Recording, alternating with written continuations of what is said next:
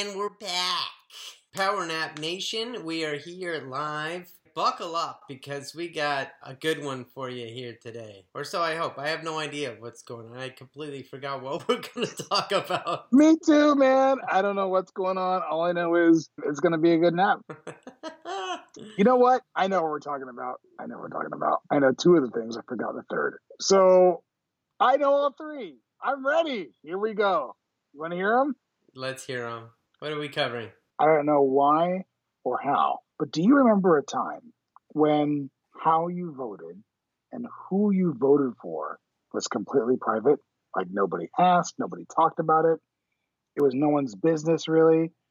What your beliefs were. It was just like, it was private. And now suddenly people ask you, hey, who did you vote for? I'm not sure why people feel like they have the right to know. I wanted to see what you thought about it. I wanted to see how you felt about it. But I'll tell you how I feel, and then you can respond.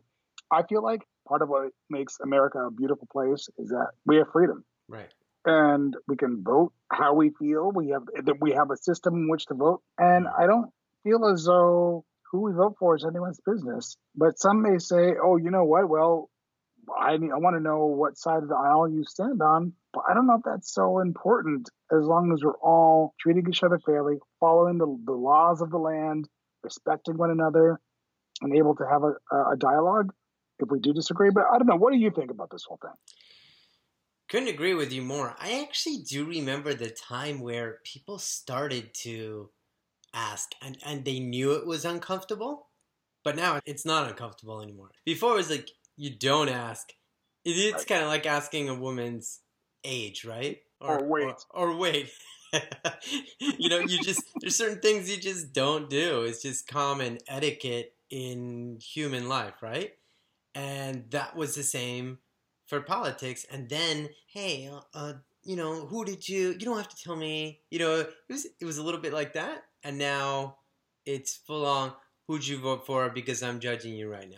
Right. On what your answer is. I 100% agree. It's nobody's business. I think the most important thing in life is how you treat other people, period. And so if you're going to judge them, I'm open for talks about certain topics. There's some things that are important, but I think in some areas it's the only thing to talk about for so many people. Yeah.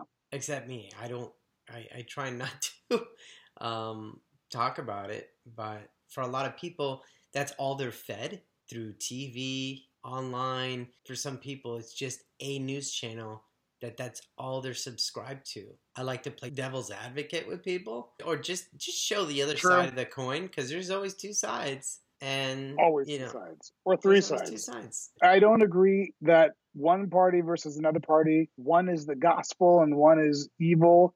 And that's from both perspectives. And I think it's played itself out in the news. I think it's played itself out now, even in movies, in TV shows. I can't watch a movie or a TV show without a political statement. And I just really miss being entertained or getting a message based on the story. Now, oftentimes, there's political messages that have nothing to do with the storyline. It's just like random. I'm like, wait, where did that even come from? And it's overboard. And I try and stay away from the news now because the news used to be a reporting of facts. Now it's a reporting of stories with an opinion of the person reporting it. Right. So you don't even know what's true. Not only that, the major big problem with the news is that it's led by ad revenue that people don't understand either. And so the way you get more people to watch is to scare more people, put more negative stuff so that people continue to watch. So that part of it, I don't need to subscribe to this TV show. It's entertainment, man. Speaking of watching, how do you feel and what do you think about plastic surgery? Let's say your wife comes to you and says, honey, I don't feel completely comfortable with my body and I want to do plastic surgery. I want to get augmentation done. What do you say? How do you feel about it? What's your opinion? I'm not even a fan of makeup, really. I don't like a lot of lipstick, like some eye stuff, some eyeliner and stuff. That's cool. Luckily, Fernanda does not wear a lot of makeup. It's maybe a little blush, a little bit of eyeliner, and some Yeah. powder. So, but also that's so tough because I think that all stems from just something internally they haven't discovered self worth or self love in some capacity, and they're trying to compensate, and so it's a band aid, and so people will get things like Botox, and they'll continue, and it becomes an addiction, and so that part is like sad. In a sense, it's almost like tattoos too. Tattoos become an addiction too, and Yeah, sure. I don't have. But again, I want to be clear. I'm not against people who have tattoos or who have that plastic surgery. Just to me personally, I feel it's not, or at least as of yet. Who knows what's going to happen in the future? But as of now, I don't feel the need to get a tattoo, and I don't feel the need for any kind of plastic surgery. But to answer your question was really, what if Fernanda came back and said she really needed it? It Really would be wanted it. really wanted it. I'd have a conversation. If we have a discussion and she really wants to do it, I'm not gonna stop her. Because you could say the same thing about braces. You know, oh no, you look Right. beautiful the way you are. People feel like, no, I need this and I want this. It's all up to the person. Yeah. Most women would think that if their wife said, "Hey, I want to get a boob job," that all the men would be like, "Yeah, this is great. Go for it." I don't want. I don't. If she came to me and said that, I'd be like, "Why?" I honestly love the fact. Here's a couple things I love. I love, and I'm serious about this. And then it's like, oh my goodness, I have a gray hair. I love the aging process. I love natural beauty. And I think there's beauty in all stages of life. And I think the fact that we're getting older, I have gray hair in my beard, whatever. It is what it is. I would prefer the natural face to injected face, just for me. Nanette's face, she doesn't wear makeup really, some eye stuff she does. If it's all done up, or people are doing like plastic surgery of having permanent eyebrows done, or I just like her as she is. And I don't feel like she needs it. Well, I think everyone has their own unique beauty. I don't think people need to augment themselves or change themselves. I would have to agree with you. There's probably something that maybe they don't feel comfortable in or confident in. At the same time, what I would say is if somebody wants to do it, it's not for me to decide, or I'm not going to form an opinion or judge. But on that same token, everybody's improving themselves every single day to whatever capacity they have. So now they want external help, right? To do some things that they can't do. Because if not, we just walk right out of bed and just not brush our teeth and just go out. But no, we want to brush our teeth. We have skincare, or I don't know the routine. We take showers. We buy certain clothes to look a certain way. So we're always trying to enhance. So it's not like we're always, this is me, this is just me. It's always for the most part, people try to be a little bit more presentable or in a way that they feel confident in.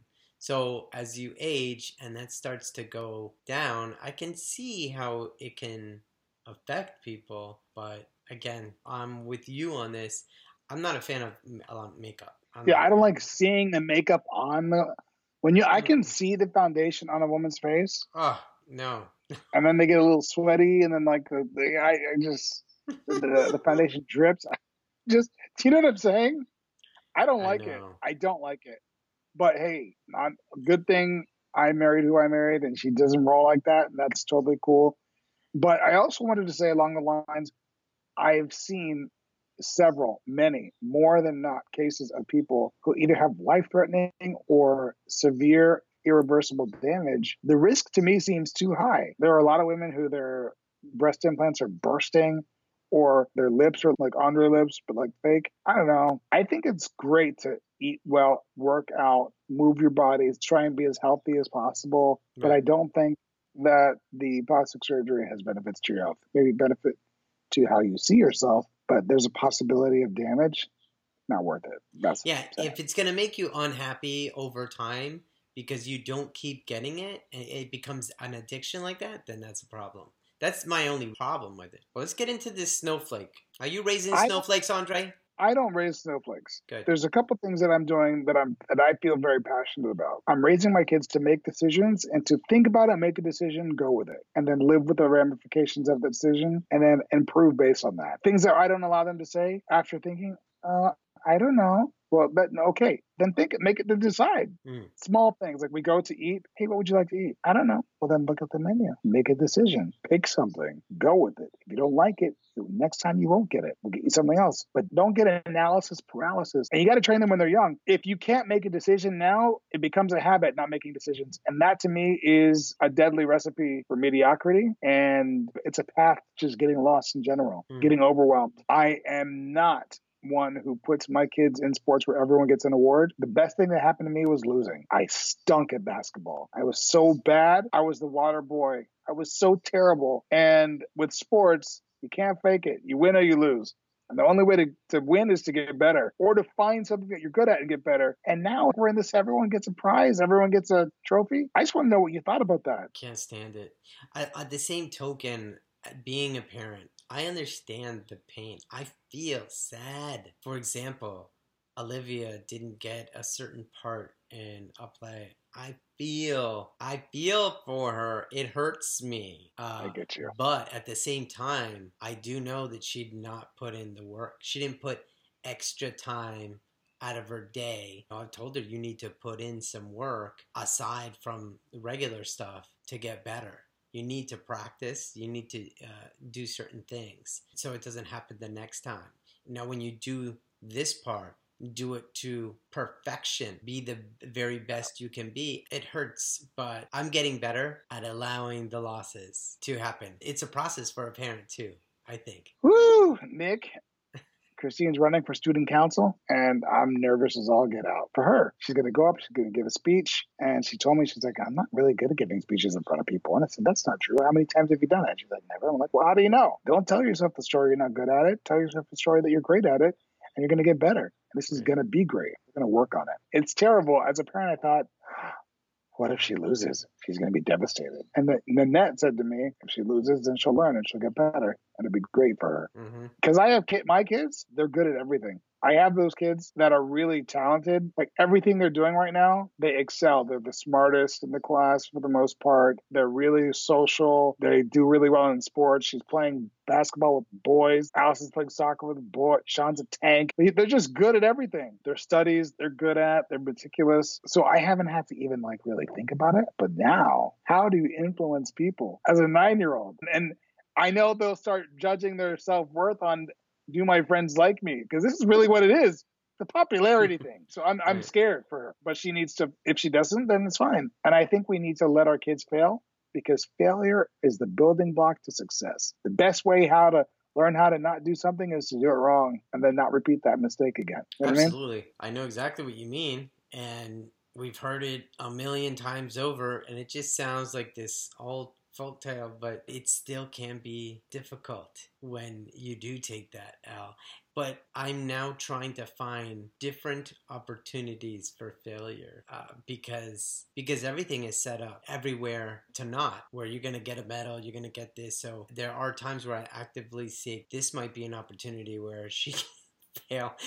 It feels so bad saying it, but I'm doing it because I know it's going to help.